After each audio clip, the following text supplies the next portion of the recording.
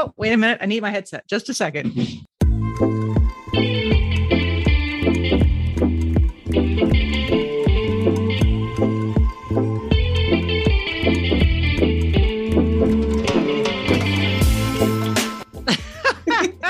Nice meeting you.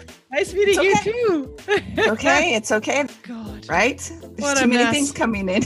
Oh, yeah. And I've been on vacation for 2 weeks. So today's my second day sort of back flying the plane. So yeah, it will be an easy way. We'll be coasting since we'll dive deep and we'll just be free without any kind of filters of judgment or anything like that. Yeah. And just have a free flowing conversation. Like we're right beside a campfire. Awesome. Where were you on vacation? Well, I didn't go anywhere. My sister came visiting from Minnesota. And this is the first time she's come up since COVID.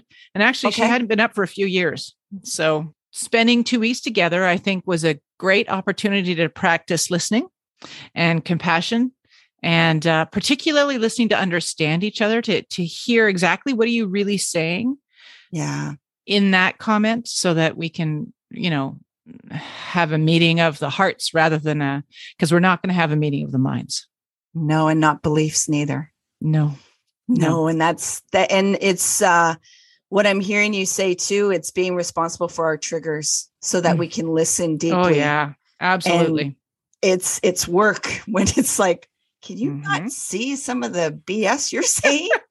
Well, when your brain explodes because of something that the other person has said, but you don't want to outwardly show that. You kind of want to, because they think what they've said is perfectly fine.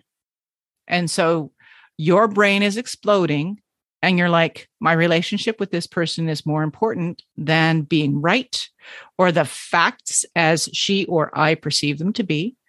And so how do I respond? Yeah.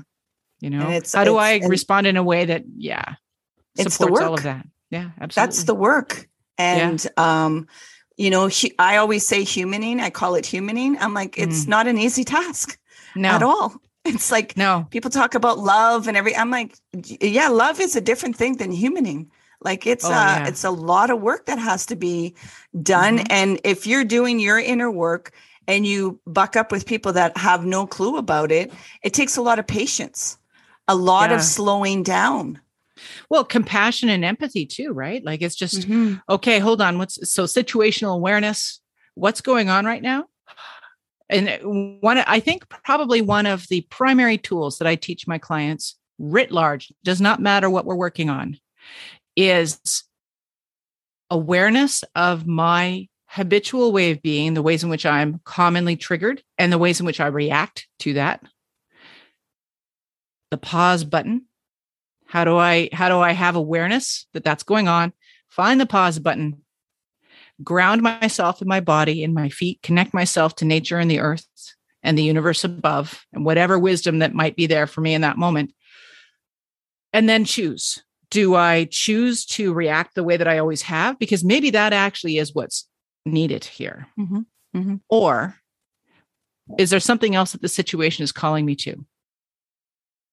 And in order to be able to do all of that in what is essentially a blink of the eye, you have to practice. And you have to practice when you're not reactive. Time.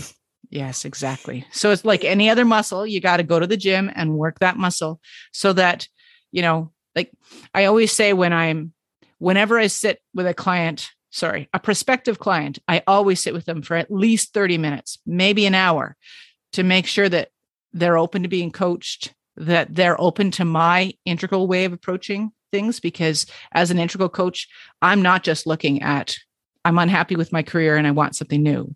I am looking to retire, but I don't know what that looks like.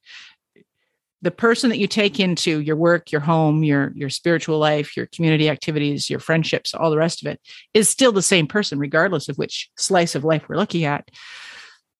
So we can't just look at one piece. We have to look at the whole. It's great because then you have opportunities to practice everywhere.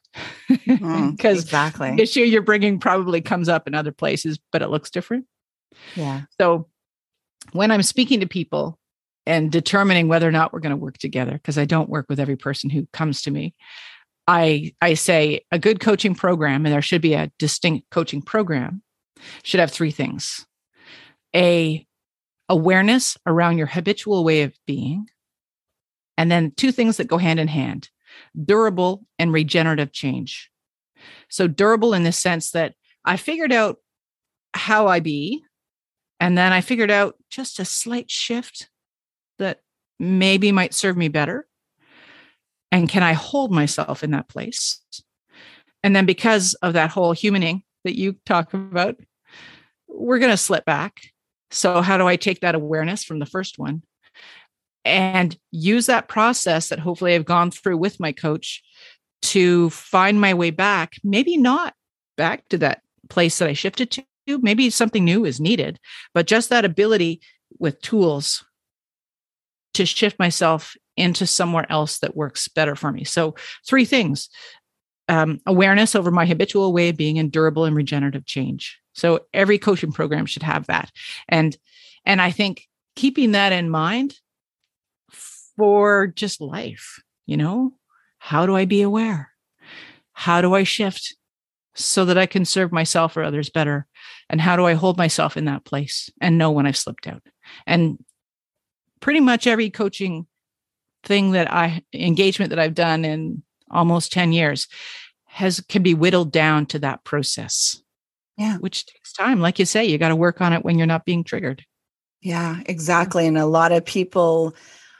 see a lot of people that it's like, okay, come fix me, because I do coaching also. I just dived into it, and it's like, okay, but first you cannot do this on the fly and when you're reactive and when you want to fix something. This is things that you're going to have to do when you are relaxed and calm, so that you can be aware of what takes over your behavior.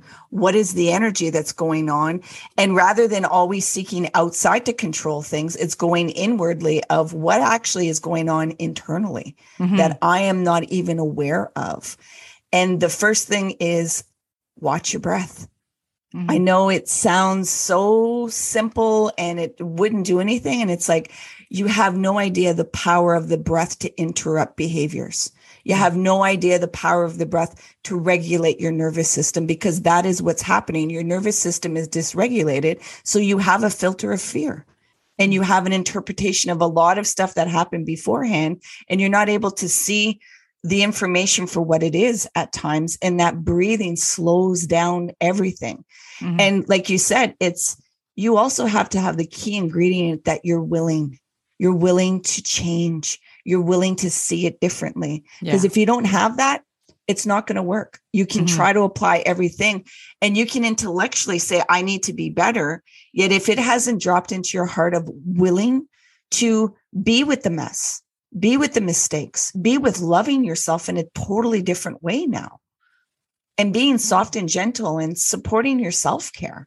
So in that, it's explaining that this is like going to be a process. There isn't this magic. And unfortunately, marketing and society has given this ultimate cure of you take a pill and it's a miracle and everything's fixed and you have nothing worried. And what I am very frustrated with is everybody is moving away from pain, where pain is a portal. If you understand it, it's not in a way to, induce pain. It's that also pain allows you to grow no matter what, if you're willing to engage with it and to listen, because most of us, we don't engage with our emotions. So we don't even know how to listen to what's actually trying to be said inside us. We just shut it off and think we know what's best, rather than listening to what actually may be going on inside. So it's re-interacting with our emotions, re-interacting with ourselves in that breathing. It's like, I understand it when you're in the height of a moment and you're reactive, you don't want to hear about breathe. It's like, you can take that and go somewhere else. Yet when you are relaxed, you understand the power of it. So when you become reactive, you're able to slow down that whole process and see things in a different perspective than going with the reaction. It's the whole thing of that snowball of a reaction. And it's a beast. It's a wild stallion. It really is. Yet you don't want to tame the stallion because it has great power with it being wild. You just want to be able to direct it. Yeah. I use this concept of the genius body. When you look at a baby that's just born, they know how to breathe. We all know how to breathe properly. We've just forgotten. And in our modern lives, we're going so fast and we're focusing on so many things beyond ourselves that most of us breathe in the upper half or even third of our lungs, which means physiologically that we're just on the cusp of hyperventilating all the time, right? So if we're already feeling a little bit stressed, is it any wonder that when we get cut off on the street, we're driving on the 417 and we get cut off and, well, that guy's a jerk. And then we're angry and we arrive at work that way, or we arrive home that way. Is it any wonder if we could just, as you say, trust our body, take that breath and allow it to calm down our limbic system?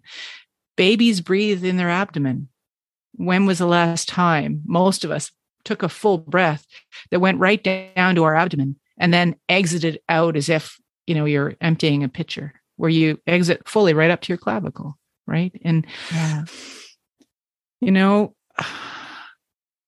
and just settle into your body and listen for a second, right? So many people don't know how to do that. And the closer we come to understanding our genius body's clues to what we need, the easier it is to find our way through challenges that we may be facing. Yeah. When I teach, because I teach meditation too, because meditation brought me into stillness and really allowed me to release a lot of the trauma energy that was in my body. And what I educate people is that, breathing can feel very apprehensive for you because you may have been harmed when you were in stillness. So to go back into that, it's a trauma trigger. It's a trauma response for you. And so it feels really uncomfortable, and it will take time to reprogram your nervous system to allow yourself to feel safe in that space. But and again, that's your genius body is speaking to you in those moments saying, hey, this wasn't a safe place for us before. Are you sure you want us to go here? Right. And that's okay. That's absolutely perfectly the way it should be. And so we've forgotten how to listen to the clues and the cues that our body sends us all the time. Like, I don't know about you, but like math was always a challenge for me. Spelling was easy, but math was hard. And I would sit down, even as a kid in grade 2 or grade 3, in front of a math test, and I would go, as I grabbed my pen to try and, force my way through this and put my dots on the table or on the page to count, which I still do to this day. It's craziness. But I took that deep breath because my genius body knew that I needed that in order to be able to do what I was about to do. So we've forgotten what we knew in grade 2. A breath calms us. It steadies our nerves. And then we can move into the next thing, a breath and a pause, and then an action so that we can move forward. And we do that instinctively, and we do that intuitively, but we've forgotten how to do it with intention. The intention is the biggest thing. Yeah. And when you go, okay, that guy just cut me off. Is it blasting my horn to say you jerk, or is it calming myself down, letting that go, because that was in a minute ago and it's not the now, so that I can walk through the threshold at home and say, hey, everybody, how was your day? Right? Yeah, exactly. I appreciate this conversation. It's always great when we can speak a same language and build on it so that, I know many listeners sometimes hearing this, it's like, what are you talking about? And they're not aware of this inner terrain and accessing this power that is free to them. It's their own resource. And I think I want to add to that is that the reason why some of them, as you coined it, the genius body, don't trust it is because so many people, when they were younger, told them that they weren't there yet or they didn't know what they were doing. So when their intuition was telling them certain things, or they went into a room and felt a certain vibration and was like, this doesn't feel right, but everybody's like, no, it's all in your head. There's nothing wrong.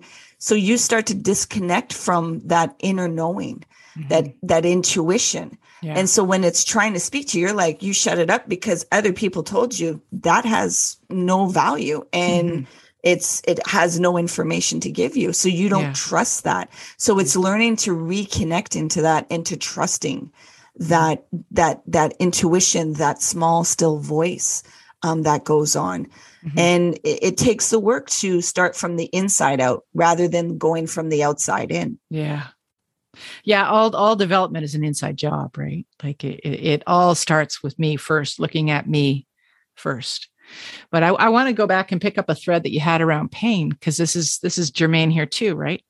I'm not a Buddhist, but I have, looked at some things. And one of the ideas that I use a lot with my clients is a simple equation of suffering is equal to pain times resistance.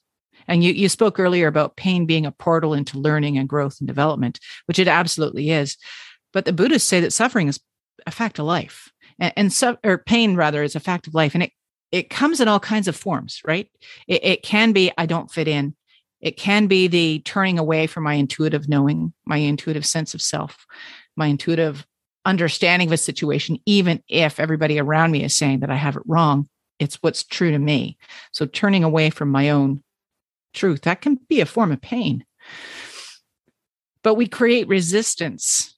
We create suffering through the resistance of the squelching away of my intuitive knowing.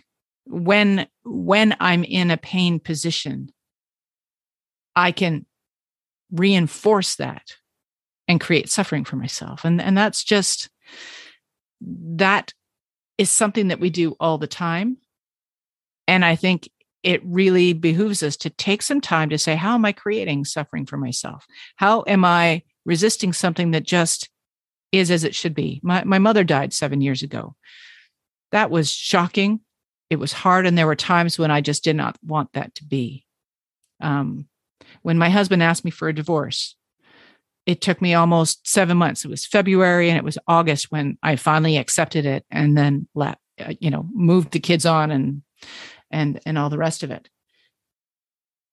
During those times, I created suffering for myself by not being able to accept the reality of where I was. And even in what I call my divorce recovery years, there were so many times when I yearned for that feeling of being part of a family again, not yearned for the spouse that had moved on, but rather just that sensation of being what I thought was complete and unbroken, without realizing that I actually was complete and unbroken as I was. It might not have looked like what I thought it was, but it was complete just with my sons and myself.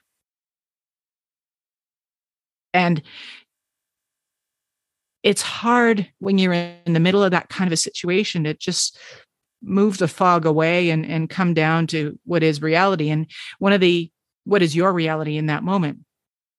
And you're on to exactly the tool that gets you there, the grounding, the breath, the quiet, the listening. The heartbreak of that work is not to be denied, but it too can be embraced.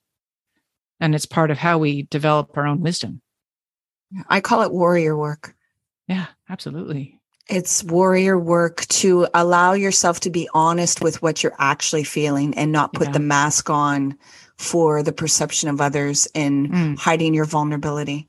Yeah. And that's a real center in the coaching that I do. It's we're not going to BS. You have to be honest about what you're actually saying and actually start advocating from truth, not what you perceive other people want you to be. Actually speak from honesty, because from when we're children, it's more easier to lie than it is to be honest. We learn very quickly to lie than to be honest about what we're actually feeling or experiencing or thinking, because it's not accepted in society, or it's having somebody else feel uncomfortable with their inner terrain of emotions and expressions.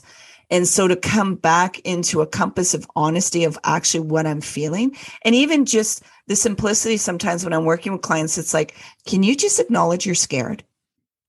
Can you just say that simple phrase of, I'm feeling scared right now? And some of them are, no, I can't do that. And then when they do it, they're like, what was like, what? And it's like, yeah, come out of the armament.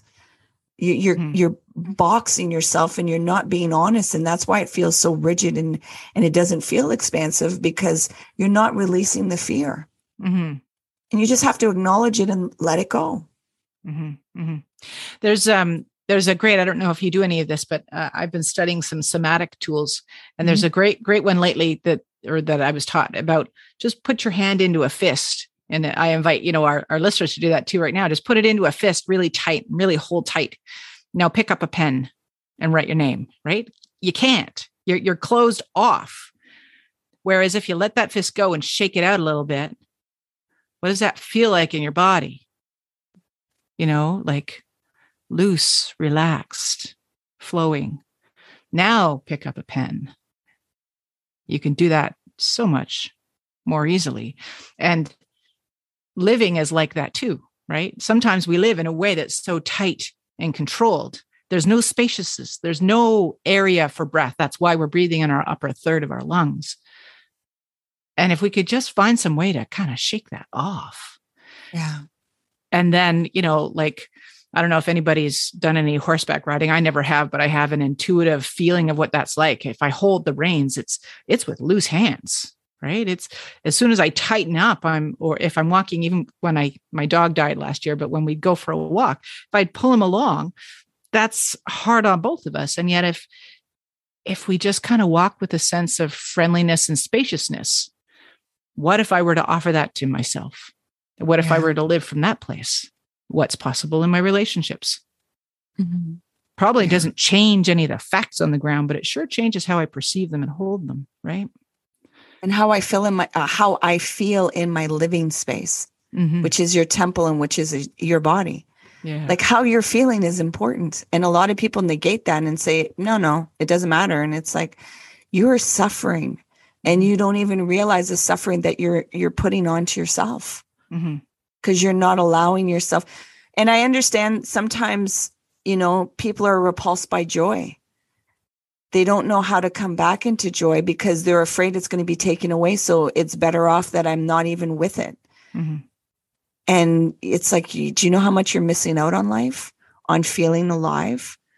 And I posted yesterday a simple little blurb of, just because it's going to be okay doesn't mean it's not going to hurt. And I think a lot of people think, well, okay means no pain, no hurting. It's like, oh, heck no. If anybody of my immediate, if like my mother's still with me, thank you. My sons are still with me, thank you. If any of them pass away, although I know the spiritual text and I know it in my being of what death is and energy, it's still going to hurt. I'm still human. There's still a connection that I have to go on the other side of love now. I was used to love on this side. Now I have to go on the other side of love. Yeah. And that has a depth that it's like, whoa, this is a whole other place to adjust with. There's pain and there's hurt with that. Yeah. The Lebanese poet Khalil Gibran, he wrote, I love him. Yes. So in his poem, The Prophet, do you know that one? Yes. Yeah. And he talks about all these things that are paired up, that are the same, and joy and suffering are basically the same kind of thing. And your ability to feel one is completely dependent on your ability to feel the other.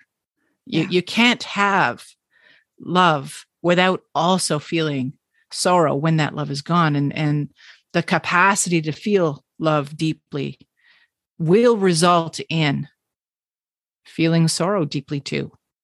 Yeah. And yet I wouldn't give up the love because I was going to have the suffering, the sorrow. Yeah. You just can't.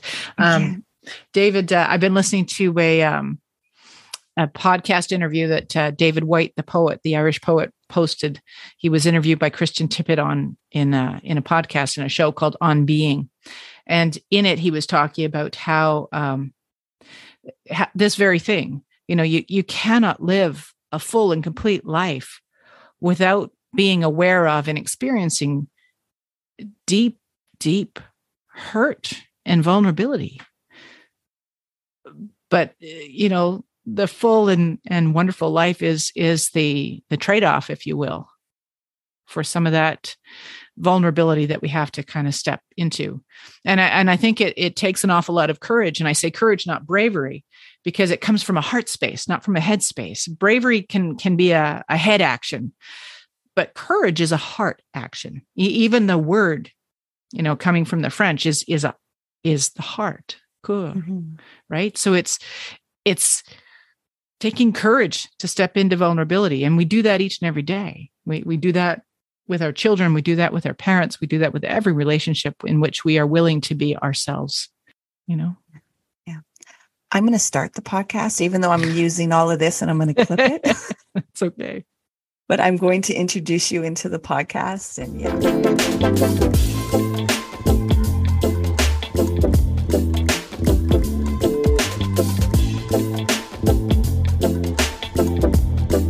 Welcome to the Lift Oneself podcast, Trudy. I am so thankful you're here with me. Thank you for having me, Natalie. It's really wonderful to be here. Let's take a breath together. Breathe in through your nose and slowly release. How's your heart doing? Good. It's full. It's a friend of mine yesterday said of the weather, it was pregnant with rain. And I feel that my heart is full in that same way. My sister's just been visiting. She's returned home to Minnesota. While she was here for the last 2 weeks, I got to spend some time with my 18-year-old niece, who my sister has 4 children. Anna is the second oldest and eldest daughter. I think the last time I saw Anna, she was 12. Wow. And so it was great to spend some time with her now as to see the lovely young woman that she has become. Being America, she's heading off to college next year. So just to get to know her at this place was really, really special. Yeah. Yeah. What can you thank COVID for? So I'm in my second marriage. My husband, Bruce, and I have been married now for coming up 8 years, I think, together for 13. His first wife died of breast cancer. I'm divorced. And so COVID, my work all pivoted home. As a coach, I was able to shift my work onto this platform, onto Zoom. And he's been retired now for 7 years. So during COVID, we spent all pretty much 24/7 at home together, and we still like each other now. So, yeah. So I think I can thank COVID for reinforcing this relationship. My father's still alive. He has not yet contracted COVID. He's had all of his vaccines. He's 83. He'll be 84 in Christmas. My sons are doing well. My stepchildren are doing well. They've all had COVID, but they all made it through. Grandkids are well. So I can thank COVID for helping me nurture those relationships in a different way than I think I would have before. I do thank technology. I think Zoom has been a wonderful thing for helping people to stay connected. And, when we first started this technology, connecting over technology, it's hard, like you and I both coach. And so being able to read the full body language of somebody else really matters. And I thought I would never be comfortable doing coaching over Zoom because you're blind. It's almost like you're flying blind. If I want to have impact with something that I'm going to say, I need to look at my little lens so that I'm effectively making eye contact with you. But if I want to see how something actually lands, I need to look down at my screen and see you. And that was really uncomfortable for a while. But I've learned that you can overcome all of that. Yeah. And so that's allowed me to have reach in my coaching practice that I didn't have before. You know, I've got clients overseas now that I don't have to fly to. That sort of thing. I have a regular connection for a practice that I do that helps me with my remaining grounded, a practice called focusing. So my focusing partner is in Scotland and we meet every week. That's a huge, rich relationship that now has been going on for 6 years, a little bit more than that. I've never met Maggie, and yet I know her very well, right? So COVID has helped me to appreciate technology in a way that I wouldn't before. I was always kind of averse to it. My coach training was down in San Francisco with a coach school called New Ventures West. And I flew down 4 times through the course of a year for sessions with my group. And that being Silicon Valley, they were all about meditation apps and an app for this and an app for that. And I was always reluctant to engage with the technology.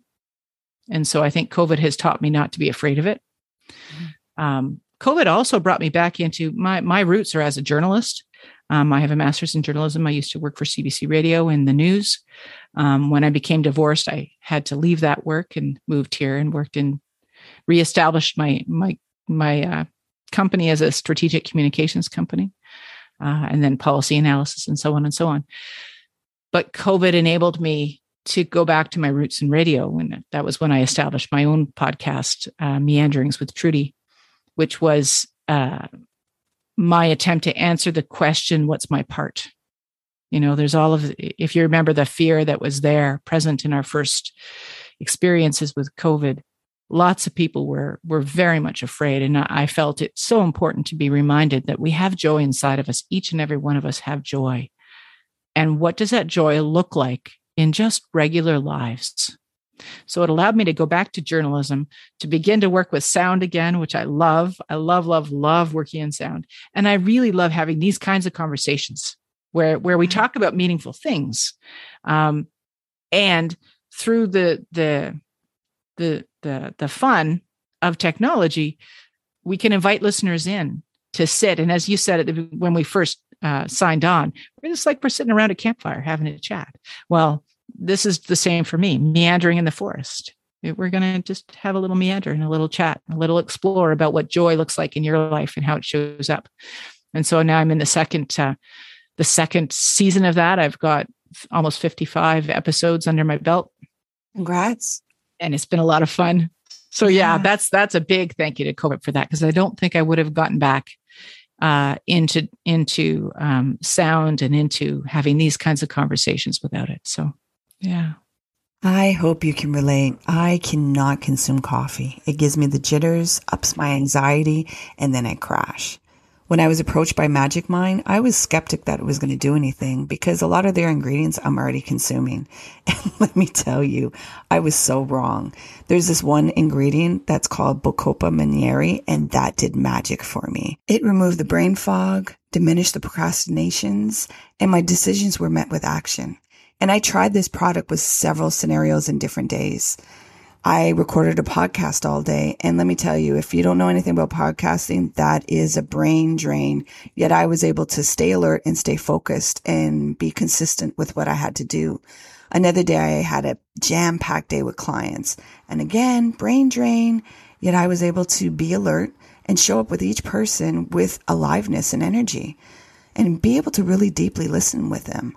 Another day I had physical activity with the twins, and anybody that's a parent, you know, cognitively that could be a little frustrating to meet their energy. And I was able to show up and play and be joyful with them. My mind was blown. Sharing is caring. And for you, the listener, for the next 10 days, I am able to offer you a discount. Yeah, a discount. Who doesn't like that? And you know what? It's 40% off your subscription. Go to the link, www.magicmind.co/lift. That's www.magicmind.co/lift. magicmind.co/lift and use my discount code LIFT, LIFT. You don't know what you need until you try it. And let me tell you how thankful I am I tried it, because now I'm a subscriber and have much more energy. What brought you into coaching? Coaching came to me when I first moved here to Ottawa in 2002. I had a chance meeting with a woman who was, and only in Ottawa can you say this sentence and have it make sense, and I'll explain it in a second. She was DG of HR at HRSDC. So she was a director general of human relations at Human Resources and Skills Development Canada. So federal government alphabet soup there. But she was about to take a year's sabbatical herself to take her coach training. And she said to me, you have all the natural attributes. You should come along too. And I was like, I was a mess. I was only just divorced. I'd left my dream job. I'd moved here. I didn't know where food was coming from. I did have the kids enrolled in school. That was all that I had at that point. So I was like, and I was still paying for my master's. So I'm like, no, now's not a good time. And I knew intuitively that I had work that I had to do before I could begin to take that. And so I kind of thought, I went back to do my master's when my kids were in junior and senior kindergarten, because I felt it was really important to be present to them when they were wee. Yeah. So I had the babies. I had a consulting company that I did projects between, naps and feedings and plays at the park. But by and large, I was home raising them myself. And so then when they were starting school, that's when I went back to school myself, did my master's for a year in journalism, and then landed my job in Toronto in National Radio News. And so when coaching came to me, I kind of thought, I still want to be present for the boys' educational life. And I can't upend everything right now, but maybe when they hit university, maybe that's a good time to retool. And that's exactly what I did. So I ran my communications company for about 15 years. In the meanwhile, during that time, taking the occasional class on what is coaching, how does coaching work, how do you ask good questions, yada, yada, yada. And so when my youngest started his first year at Queen's, that's when I went back and took my years-long training to be a coach with New Ventures West. I worked part-time that year. At that point, I was inside working for the Canadian Nuclear Safety Commission. And I dropped down to part-time work so that I could, do this training. And then left the CNSC at that point to launch my company. It's the same business numbers I had in 1990 when I first established it, but it's been a different company over the 30 years that I've run it. So coaching came to me that way. Yeah. What I'm hearing you say is that you've had to reinvent yourself several times. Mm-hmm. Can you explain what that process is for the listeners? What that process is. Well, I kind of grew up reinventing myself. My dad was in the military, so I've lived on both coasts. And then when I was in grade 11, he retired from the military and got into foreign affairs. And so had another 26-year career with foreign affairs. So when I was in grade 12, we moved here to Ottawa for a few months, and then we're posted to Tel Aviv, Israel. So I learned to speak Hebrew while at the University of Tel Aviv. I studied there for about a year. So I think I grew up knowing how being forced into the position of having to change all the time. And I'd always thought that was a positive thing, and I still do. But now with maturity and understanding, I appreciate how that was also traumatizing.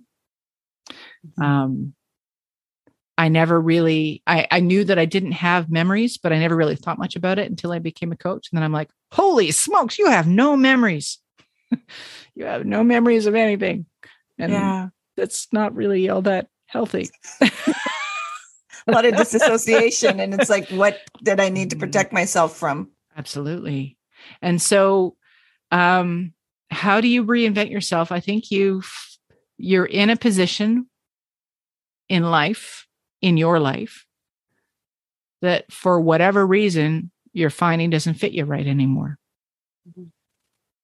And so then sometimes it's happenstance or serendipity, or sometimes you intentionally take a look and say, well, what am I being called to right now, is sort of a coaching question. But in an average person's life who doesn't have a coach, I think you're just looking at like, I'm not happy. What do I need to do? Mm-hmm. And then, trial and error usually, or pros and cons. When opportunities come a person's way, they can sit down and say, well, what should I do? For me, when I left journalism and came to Ottawa, the only thing that I knew, when I was in news, I was the after hours producer on the 6 o'clock news and radio. So I worked till almost 10 o'clock at night.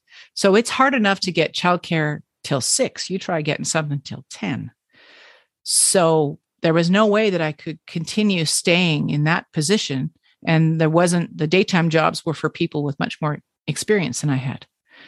So, and I needed help. The kids were young and their dad didn't really want to be involved so much anymore. So I needed somebody to be there at the end of the school day, or, look after the kids when they're sick, because I have to work. And now I only have one income that I'm going to have to be doing all this on. So I moved here to Ottawa because my parents were here. Mm-hmm. After all of their globetrotting, they'd settled here, and Dad was still working. Dad still took what they called temporary duties out to the embassies. He was a technical man. So he can do everything from wire a plug to troubleshoot your laptop. It's pretty amazing range of skills for somebody who only had formal education to grade 10. So when we think about that in this day and age, you're like, what the fuck? My dad's pretty incredible.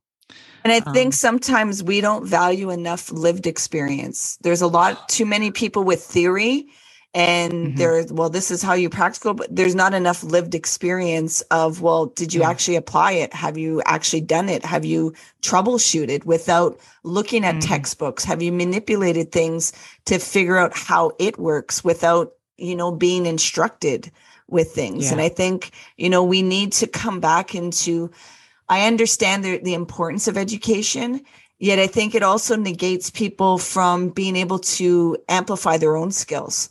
Just because they didn't come in a formal education, people tend to diminish people's skills because, it didn't look a certain way. And it's like, do you understand how important lived experience is? Yeah.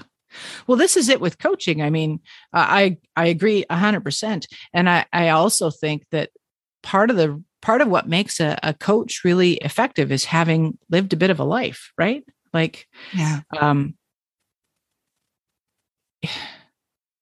I focus on personal development, particularly with people facing transition, whatever that transition looks like. By the time I was in my mid-20s, I'd moved almost 22 times. What? Yeah. Like I kind of know how to pack up a kitchen and pull it back together again in a day.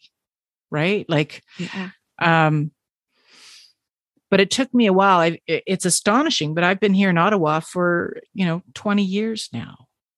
And the first couple of years of being here, every 2 years or so, I get that feeling of, well, I need to pack everything up and leave. And it's like, no, maybe we'll buy some throw cushions. Something new, but we're staying put. Because my goal was to give the kids roots in this community and a sense of stability that they hadn't had in their lives up until that point. And that you didn't have in your childhood.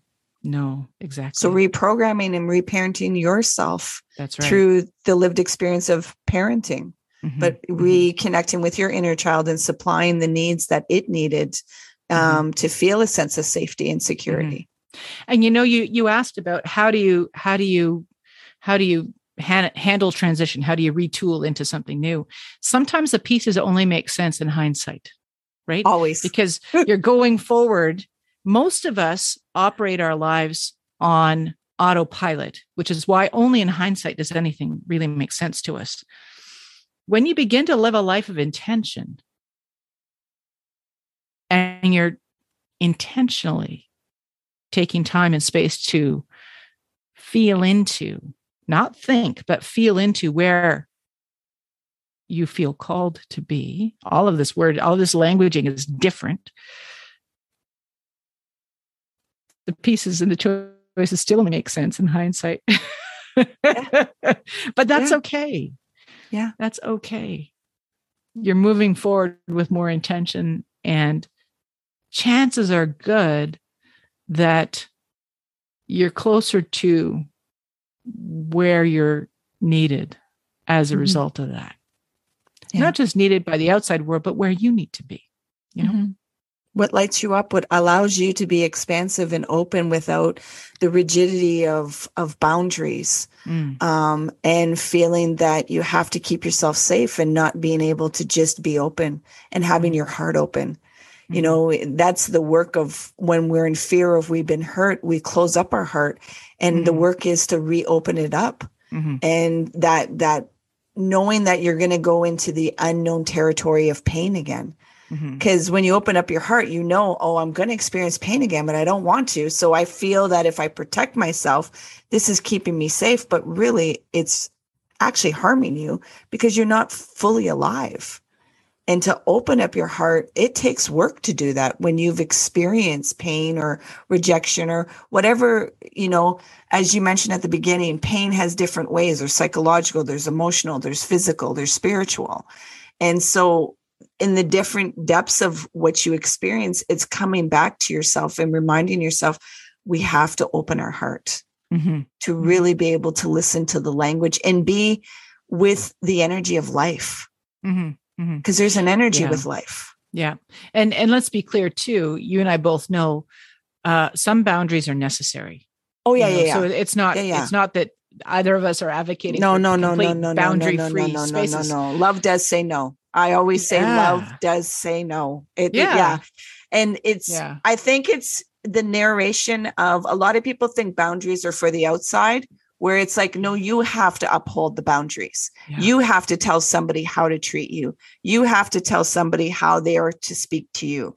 You cannot just assume that everybody should know what it is to be a person or humaning, because everybody has different experiences and everybody's going through their own triggers. So the boundary is actually you upholding it, and we can get wishy-washy with it and not really understand, you know, seeing ourselves as a person, that we put other people on pedestals and altars. So in no way, thank you for clarifying that when I said the boundaries. I know, I know, you know. But no, for some listeners, because they hear that, because that spiritual text can get really messed up, because, you know, when people hear Buddhism, it's like, oh, well, there's going to be no suffering. And it's like, no, you're human. You're going to suffer. Like you can alleviate some of it, yet to say there being absolutely no suffering, then you're not being human, because people are going to transition. You are going to lose things. You're going to, you know, while we're doing this podcast, we had this big warning of a tornado hitting here. So it's like sitting here, it's like, well, what's going to happen? So to think that there's no absolute suffering, yet thank you for bringing back that boundary conversation, because yes, boundaries are necessary. And it's also to acknowledge that you are responsible for the boundaries. Nobody else is supposed to be responsible for it. And love does say no. Absolutely. What does self-care look like for you? Well, in the last 2 years, I've been making this distinction on self-care, because I've been finding a lot of people in my coaching practice, well, I didn't have time for my self-care. And so I've been making a distinction between self-care, which can be optional, and what I call the necessities for living. So I'll often invite a client, if this is something that they need to be working on. So I'll have them sit down and sort of feel into it. And it might be things like getting 8 hours sleep, eating from the rainbow in my diet, so that I'm eating all the colors and all the foods, and, maybe it's taking an hour for a bath every night, or, ensuring that I get a 20-minute walk at lunchtime every day. Maybe it's physically giving myself, and I'm doing it now, a hug, because there's nobody else here to do it. And it comes with so much more meaning from me when I do it. I have a practice where with intention and a scrubby, I wash my feet every day. And as I wash my feet, I'm imagining baby toes, and it feels so good when I take that scrubby along the arch of my foot and my heel. Not only do my feet look great, but I'm also reminding me both of gratitude and love. I love the baby that I used to be, and I'm so grateful for these feet for carrying me through my life as I'm doing now. Those are things for me that if I miss that, particularly the foot thing, I notice it for the day. I start every day. I'm fortunate enough that I have a hot tub in the backyard. Picture a big cedar tub, a pail that has a seat inside that can fit 8 people. That's what my hot tub looks like. And I float in it, because the feeling of my arms supported by the water reminds me that the world is a good place and will catch me if I fall, right? These are the necessities that I have that help shore me up to be in the life that I feel good in. And they're not negotiable. Self-care is negotiable. Self-care could be going and getting a manicure for some people. Self-care could be getting some Botox. Self-care could be any number of things. But what if self-care is a gratitude journal that you write in every day? What if self-care is noticing when you've pushed through something when you actually should have taken that breath that we were talking about earlier, right? Mm-hmm. So it's self-care is different from the necessities for living.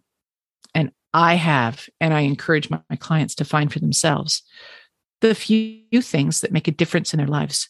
I try and connect with nature in some way every single day. In the wintertime, it's easy because we've got a big forest across the street. We go for a walk. Right now, it's really buggy, so we don't go there. But I garden. I talk to my plants. I'm in touch with them. I try and go for a walk every day. I notice the trees. When I'm in my hot tub after I've meditated for 20 minutes to half an hour, oftentimes I'm listening to the birds. I'm listening to that's my focus and my meditation beyond my body feel. It's where's the wind? What's it saying today? Right? So necessities for living are quite a bit different from self-care. And I really have tried to hone the things that really matter to me. And so self-care actually looks like this cup that I drink out of. My sons gave it to me for Mother's Day this year. And it now reminds me, I asked them for it. And it reminds me, tulips are my favorite flower. And it reminds me of all, the durable relationship that I have with them, even to now. They're 28 and 27.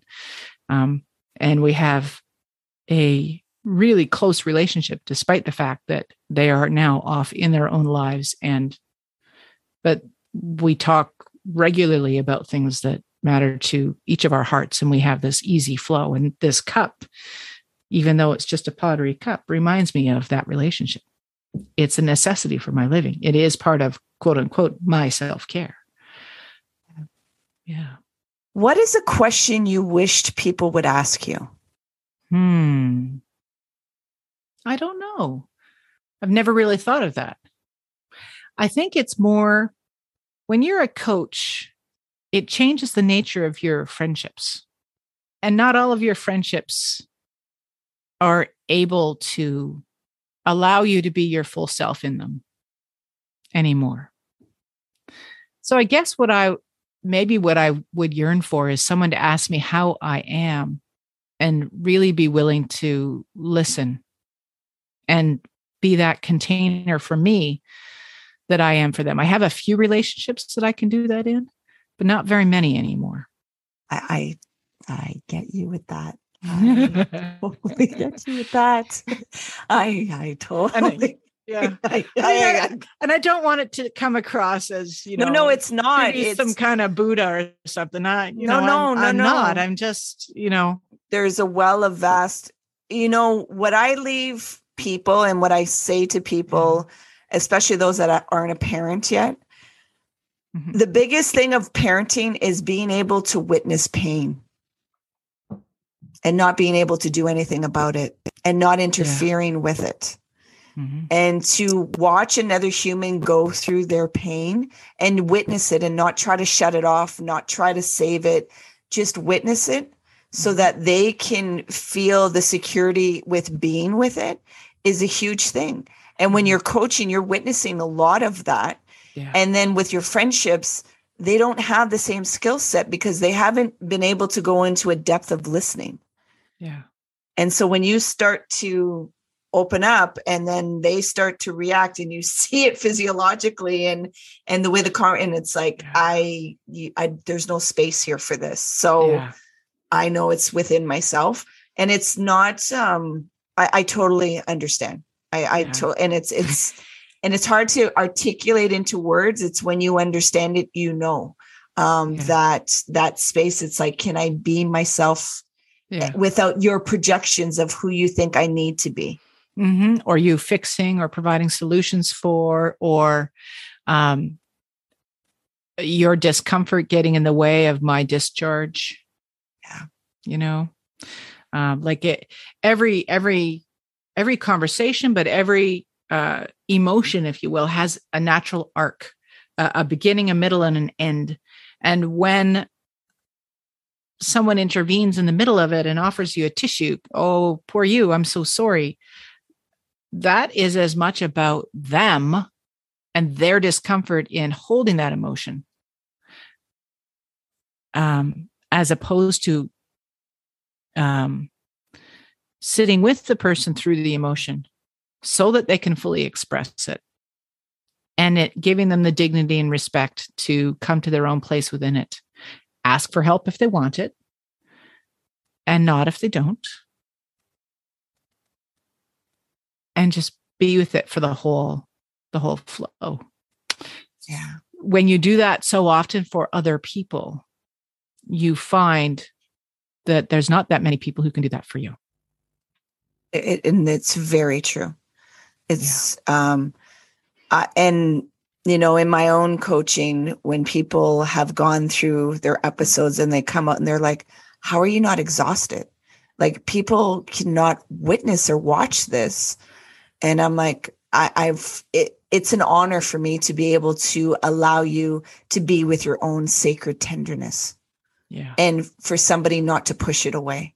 Mm-hmm. Because on the other side of that, you're being empowered to release certain things and to accept and to connect into things where you didn't just have to shut it off and not allow it to go through its full process. Mm-hmm.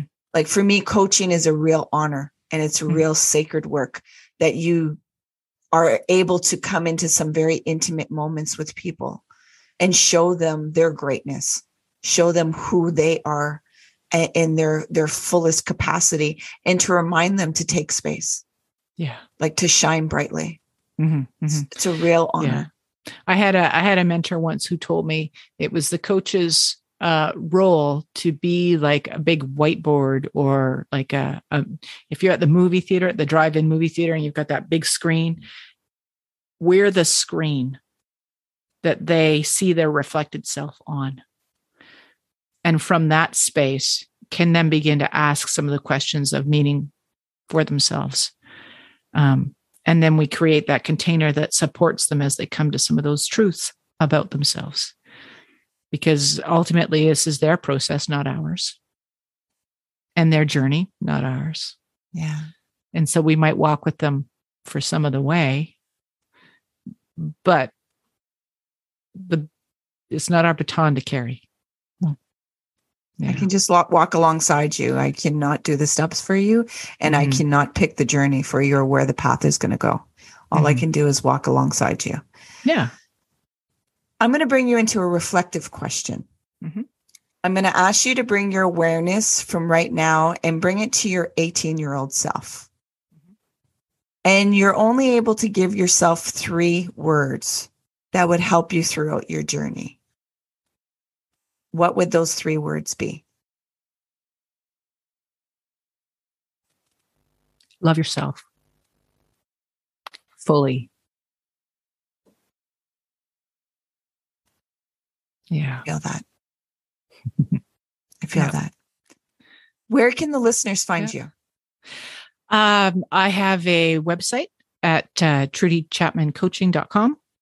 I'm also up on LinkedIn, and meanderingswithtrudy@gmail.com if there's any questions about the podcast, which is of the same name, Meanderings with Trudy. Yeah. Is there anything that you would like to leave the listeners with? Be kind to each other. Kind is different than nice. Kind has boundaries, is intentional, and supports growth. So be kind to yourself and kind to others. That's probably what I would suggest. Or invite, actually. In my coaching, everything's an invitation. It's your choice to take it up or not. Thank you so much for giving your time, which is the most valuable asset that we have in this life. This is, if the listeners are not aware, this is the first time me and Trudy have had a conversation that we met each other. And we know each other through somebody else. And it's like, this is the first time we met. So yes, it's been lovely. It's been, it's just been great to meet someone who is as heart forward as I am. Yes. So thank you. It's been a privilege. So thank you for everything that you're bringing out into the world and the gift that you keep sharing. It is very valuable and it's so needed. So thank you, Trudy. Mm-hmm. And thank you too. Thank you too for the same. It's not always easy work, right? This world is in a tough spot, and we need less head and more heart and body wisdom coming out to find that balance between our 3 centers of wisdom, which is head, heart, and body. Let's be clear. But honestly, the way we've been doing things isn't working. So what else is? And you and I are both like lighthouses saying, look at yourself. Look at yourself. Look at your relationships. Where are we? Where do we want to be? Where do we want to go? Come forward into this possibility. Yeah. So thank you for the work you do. Yeah. Thank you. Thank you. Remember to be kind to yourself. Yeah. Right.